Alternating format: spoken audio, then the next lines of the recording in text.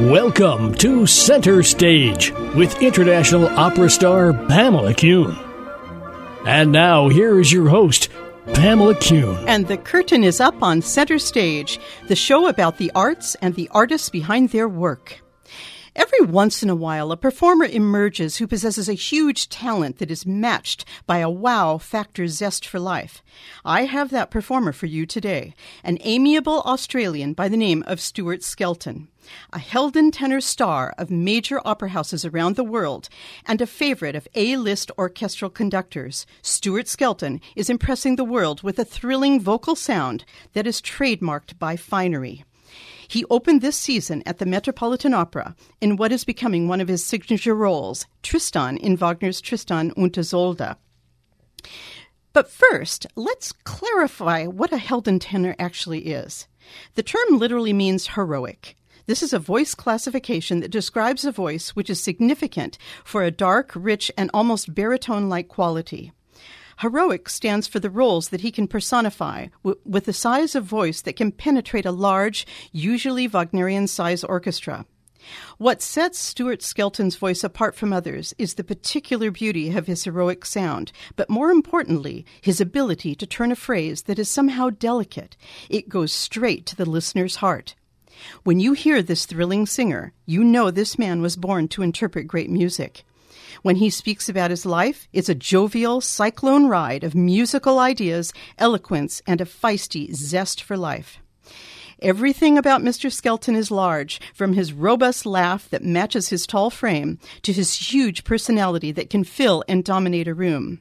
Or, as the independent newspaper in London says, he is a great blonde bear of an Australian with a voice of unparalleled beauty and strength. I can't say it any better than that. When this blonde bear of a man comes into a room with his big smile, you might be fooled to think he is a rugby player. And perhaps this is when the finery in his musicianship is most appreciated. I recently caught up with Stuart Skelton in Palm Beach, Florida, where, before flying off to Paris to sing Lohengrin, he was performing for Palm Beach Opera in one of their outdoor affairs. I attended a masterclass that he conducted with apprentices from the Palm Beach Opera Young Artist Program the day before his concert. I was immediately won over by the way he addressed the young singers. He had a delicate intimacy of spirit, as if to say, I'm on your side, while coaching them with a distinct orchestral awareness. If I hadn't known better, I would have thought he was a string player by the way he approached the musical score. He was energized, funny, and genuine to the young singers performing for him that day, and he was good enough to speak about all the mistakes that he had made as a young singer, offering up his stories so that they could learn from his tough honesty. I was reminded then that great teaching still abounds in the music business. He and I sat down at his hotel in Palm Beach to discuss his career so far, his love for operatic roles such as Peter Grimes and Tristan, why the meditative art of smoking a cigar and a creative cocktail are important to him, and how he respectfully calls a music score the instructional manual. But let's listen to the magic in the voice. Here is Stuart Skelton singing Winterstürme wichen den Wonnemund from Die Walküre by Wagner with the Hong Kong Philharmonic. He was very pleased with this new recording, and I want you to listen to the powerful yet extraordinarily sensitive phrasing in this aria.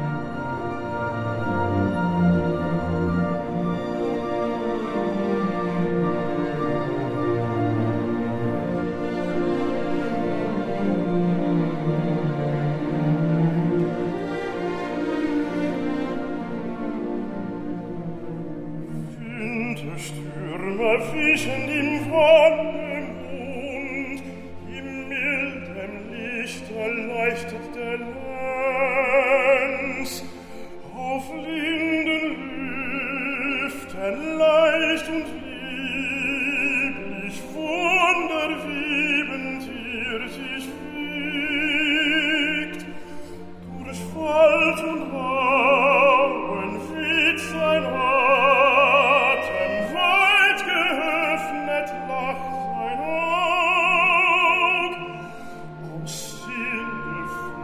ein Sonne süß ertönt,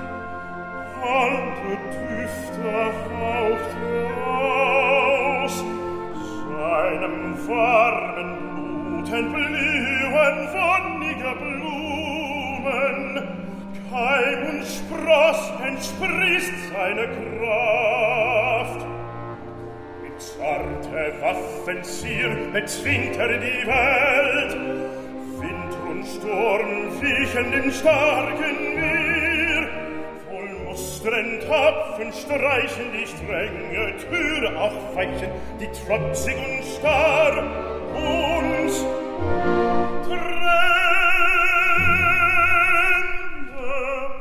von ihm.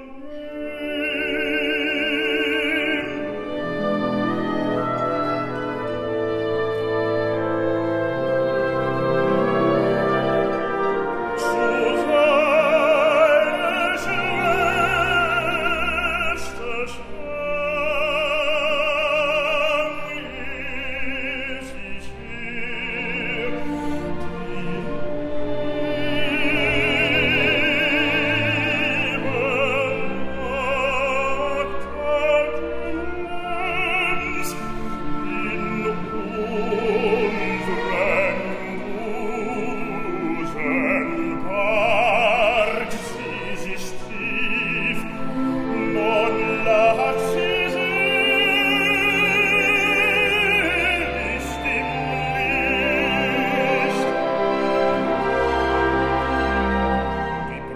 hier, Schwester befreite der Bruder, zertrümmert Lied, was ich getrennt.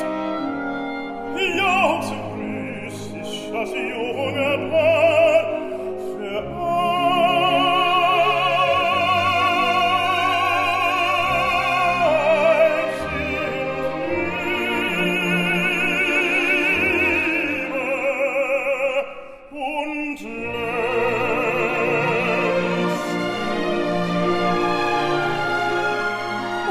This is Pamela Kuhn, and I'm here on Center Stage with the wonderful Hilden tenor, Stuart Skelton. Stuart, thank you so much for being on the show. Pamela, it's a pleasure to be here. Thank you.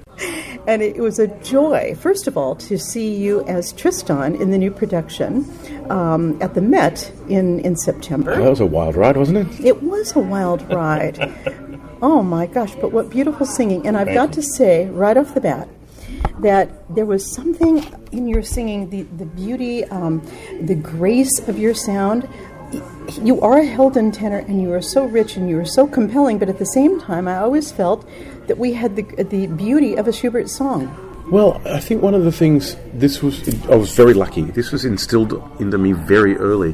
When I was at CCM in the mid-90s, I had the good fortune to study with both Tom Barrisel and Barbara Hahn, and they both agreed to sort of bring to bear their particular expertise from different points of view for my singing. And while I was there, I ended up singing for Richard Castley, who you'll remember was an absolute physical bear of a man. And I sang some stuff for him, and he took me aside at the end and said, "Mr. Stuart, I want you to promise me something." And I said, "Anything," because you kind of scare me, because he's huge. He said, "I want you, in the repertoire that you are inevitably going to sing, I want you to promise me that you will sing it as beautifully as you can for as long as possible." Mm-hmm. And I really took that to heart, and it's something that I pass on now to singers, because you know, you can't really pin people to the seat unless they're sitting on the edge of it first. Mm-hmm. You know, that's right. You've got to got to draw them forward in their seat, or draw them forward as a concept before you can pin them to the back of their seat. And I think beauty does that. I think elegant singing, classy singing, will do that every time. And there's nothing about Wagner that says it can't be classy. Ludwig Suthaus, Seth Svanholm, these guys were classy Wagnerian singers. James King. Yes, that's right. It was a virile, masculine, bronzy sound, but then it was always beautiful. And I think that's really important, that in this repertoire, where amplitude can often be your only goal, I think it's a shame, because there is so much beauty in Wagner. Even in Tristan, there's so much vocal and musical beauty. the score is an instruction manual. If you follow it, you're probably in good shape. You know, and I was hearing you this afternoon in a master class at Palm Beach Opera with some of the young artists, and you talked about that instruction manual all the time. Yeah. And you and I know that when Wagner wrote a piano or a pianissimo, he really meant it. It's very clearly marked. Yeah, absolutely. And when he meant that, when he did write that, he also made sure that the orchestral scoring was such that that was an achievable goal. It really is. It's the second half of the 19th century where the composers really started to be quite fastidious about their markings and what they meant. I mean, certainly Massenet is gospel. You know what he writes in the score, and Mahler's the same. Although post-Wagnerian, he's so fastidious about every aspect of what he required from bar to bar, to the point where he's telling the conductors, at this point, you start in 3, but over time, make sure that you move into conducting in 1. Those sorts of really specific instructions. And they're great. These are the greatest orchestral and opera composers in the history of ever. It behooves you, I think, at some point to at least give their instruction manual a go. It does. You know, as much as I'm not an instruction manual reader, and I don't ask for directions and all those sorts of things like every other male on the planet. Because you're a typical guy. Yeah. Exactly. But you know, with Wagner and Britten and Verdi and Strauss, you know, at least read their instructions first. And if the instructions don't work for you, or some of them don't work, then find another way. But I suspect that if you really do follow their instructions, that gives you the freedom to be as compelling as you can be as a performer. Mm-hmm. Well said. Now listen, Stuart, how did you come to singing? I read that you started singing at age 9 when you were singing in choir. Yeah, I was in a cathedral school choir, an Episcopalian Church of England Episcopalian cathedral school choir, from the age of 8 or 9 right through my high school. And I was taking piano lessons, and that sort of 19th century English choral tradition training it's impeccable. It's absolutely impeccable. You if you're not a musician, you're made into one to a certain extent. And of course, when you're 8, if you're having all this music thrown at you all of the time, an 8-year-old doesn't realise that that's even remotely difficult. You just sponge it up like you do when you're 8. You know, everything that comes to you is like, that's something I have to learn. So you just do, question it. But to have that musical education become a second skin for you, to have it inculcated from such an early age, and have so much music thrown at you all of the time, really just becomes a part of your DNA to a certain extent. Now, I spent some years, doing other things and ignoring, or desperately trying to ignore, the fact that I should have been a musician for a living. And I finally got there. That was the thing, is that all of the divergent paths that people take. When it finally dawned on me that I should be doing what I'm doing, I was a little bit later than some of my colleagues at graduate school, but not by much, only 2 or 3 years. And it just felt like a homecoming. Oh, that's fantastic. The study of singing at first felt like a homecoming, and then when I finally, and not many years after that, when I finally found the repertoire that my voice had been looking for, although it's the repertoire that I think my teachers already knew I was headed for, but didn't sort of talk all that much about it for fear of it becoming a thing, a mental wall to have to try and scale. Once I found that too felt like a vocal homecoming. I remember the first time I walked off stage, having done my first performance of Lohengrin ever. I was 29? 29. Yeah, I think 29, 30. And although I was physically tired and mentally just wrung out, my voice was fresh. I thought, geez, there's something in that, isn't there? Yeah, you're there doing really something right. is. I must be doing the right thing. Now, I also will maintain that Lohengrin taught me to sing. Really? In a way that, prior to that, I'd been working up to that. But having to negotiate the rehearsal period and performances of Lohengrin really became a very steep but very profitable learning curve in terms of the fact I learned very quickly what was required and how to get through something that long. That's absolutely, it was a really remarkable thing to come off that after that first performance and realise that of all of the parts of me that were tired, the voice wasn't one of them. And that was I was surprised by that, I really was. I remember being quite taken aback that was true. But then I realised that the truth of that situation was I must be in the right place. That's why it felt like a homecoming. There it is. The light went on. Yeah. I remember calling Barbara Hahn when they offered me the contract. Karlsruhe offered me the Fest contract for 2 years, and they want me to do my first Lohengrin. And Barbara said, "Sweetie, are they paying you?" And I said, "Yeah." She said, "Why are you calling me?" Yeah, exactly. She said, you said you've got the voice for it. It's a small house. It's a long rehearsal period. It's an A orchestra with a terrific conductor, very experienced conductor in this repertoire. It's a 1,200 seat auditorium. Not too big. No, you've got 7 weeks of rehearsal. You're Fest on contract, so you can get 3 coachings a day if you want. You're not going to have any problem singing it in. You can sing it 24/7 and they'll provide someone put you in a room with a piano to play it with you. You'd be mad to say no. And if you sing it and you get through and you love it, great. And if you don't, then put it away for 12 months and have another go at it in 12 months.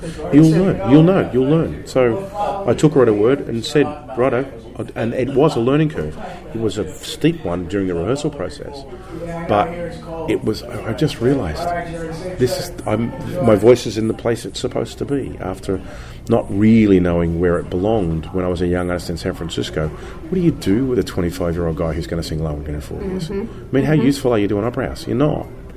I was dead weight to a certain extent in San Francisco. I didn't want to be, but you can't really have me covering the things that the more traditional route. Can't really do that. So, you end up doing all of the compromario stuff, which is fine because you're on stage all of the time with great colleagues and great stage directors and great conductors. And so it's still a learning curve. You're always learning something. But I don't think, as useful to them as a young artist as some of my colleagues were, because they were different voices and they were doing different repertoire, and you could put them on stage now, immediately, go.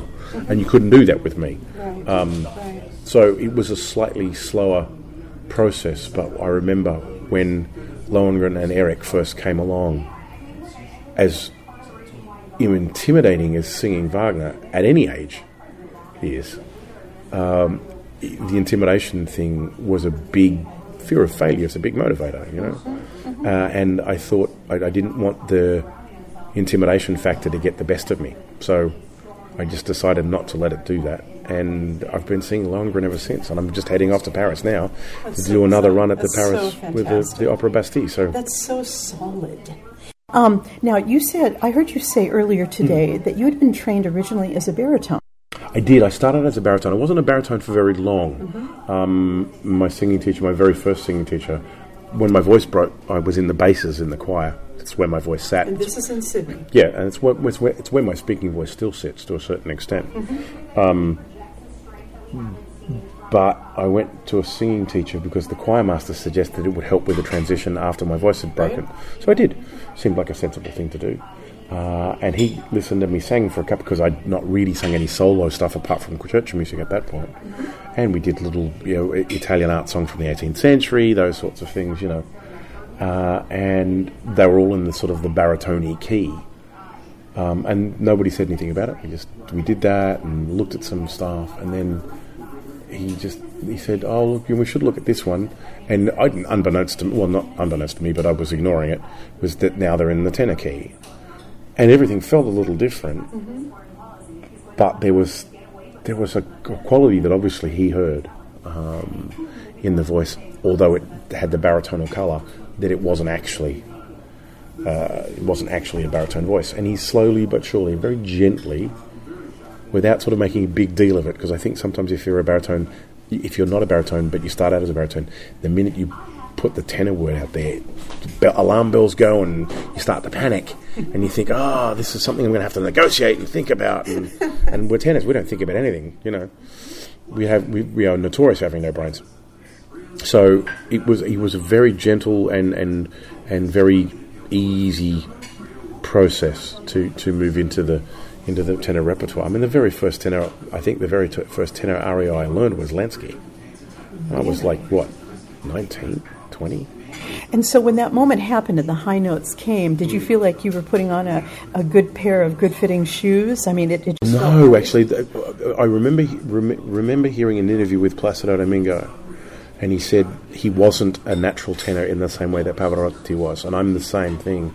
I built the top of my voice note half step by half step, and it took a while. That's right. But you know, and I had to build that in, which is not a bad thing, because when you're building something like that rather than it coming naturally, you know exactly why it works. You work it out. That's right. So that was quite useful. It's been very useful for me in the long run, particularly if you're doing Strauss rolls, which are just fiendishly high, although blessedly short. That you need to have all of your ducks in a row to make that work as you'd like it to work. So I was very lucky that I had to sort of build that half step by half step over time. So I'm pleased now, in retrospect, that I think that it went the way that it did. I often feel sorry for the natural singers who haven't worked things out, because there will come a time, as you and I know, when they're pressed against the wall, things aren't working for them and things start to fall apart. I've known several of those singers. So I think the ones that do have to construct and really get it solid are ahead of the game. Yeah, I was obviously at the time when I'm at graduate school, I'm looking at these singers who just... I had a colleague, a mate of mine, who would wake up in the morning and have a top F. I mean, but he wasn't like it wasn't a small Rossini sounding voice. It was a really quite a beautiful full lyric tenor voice that just had this ridiculous extension. And I used to just hate the guy. I mean, I was so jealous. I really was, because that's what I wanted to be able to do, and I just couldn't do it. I had to build it half step by half step, But I think at the end of the day, having had to have worked at it to get it right, is I know when it's working, why it's working, and if it doesn't work, I know why, and I can fix it. Yeah, exactly. You've got your tool chest. Yeah, exactly. And you've got a plan for everything. Exactly. Let's get down to you, the person. Yes, ma'am. I hear that you really enjoy a good cigar. I do. And you really love shaking those cocktails. I am guilty as charged, I'm afraid. You're a bit of a foodie? Yes, I am. Is that one of your joys? It is one of my joys. Food, wine, and cocktails. And the cigar thing is an interesting thing, because I'm not a smoker. And cigar smoking isn't really smoking. But it is a way for me. Some people do yoga or some people meditate. I spend 45 minutes with a really good Cuban watching the ash get longer and the cigar get shorter. And that for me is just as good as any mandala drawing or any sort of 25-30 minute focus thing, as I can sit there in complete silence and just with a really good Cuban, and I can just watch the ash get longer, and I can follow that little orange ring of fire as it goes down towards the Corona on the cigar, and I find that incredibly. It makes me focus on anything but singing. That's fantastic. And it sort of takes me out of the game, and it takes me out of my head for 45 minutes. I love it. And if I've got enough days after a performance, I'm always very careful about how many days I leave. I don't smoke cigars if I'm within a week of a performance. Ever. Have you been to the Carnegie Club in New York? I have not. I think you need to go there. I probably do, although in New York, when I was seeing Tristan, I didn't go anywhere near cigars until after the last night. So let's talk about Tristan. This was your dream role, and you. I think it probably was. It was one of those things. I'd been asked to do Tristan a lot over a long period of time, and had always said no. One, because at the time I was probably too young. Well, I was definitely too young. And two, this, for me, Tristan was more than a dream role, it was my Everest. So I knew I wasn't going to sing Siegfried. I'd already decided that Siegfried was not in my cards. You and John Vickers. Yeah, I don't think we made the right sound for Siegfried. Siegfried for me is Manfred Jung, in that wonderful Bayreuth production. And I just never. I don't make I don't have the Siegfried sound, and so I was always happy from a very early stage to go, yeah, Siegfried's really not in my future. And everyone talked about Tristan being the thing that I would need to embrace. So it was more of an Everest than anything. And so for a long time people would ask and I kept saying no, And then the fateful day came. Doing Das Lied von der Erde with Sir Simon Rattle at the Berlin Phil. With and Sophie von Otter. And Simon comes to me at the end of the second performance and says, listen, I said, yeah, do you sing Tristan? I said, no, I don't sing Tristan. But everyone keeps telling me that it's an inevitability. He went, okay. And that was it. Nothing more about it. And less than 3 months later, I'm in Japan singing Peter Grimes with the opera in Tokyo. And Willy Decker, whose production of Peter Grimes we're singing, comes to me and says, have you ever sung Tristan? And I said, no, but you're not the first person to ask me that. And he said, did Simon ask you? And I said, yes. He said, well, because Simon and I are doing a new production together at the Metropolitan in 2016. And Simon had mentioned to me that he thought I'd be a great Tristan. And I said, well, I'm going to work with him in Japan.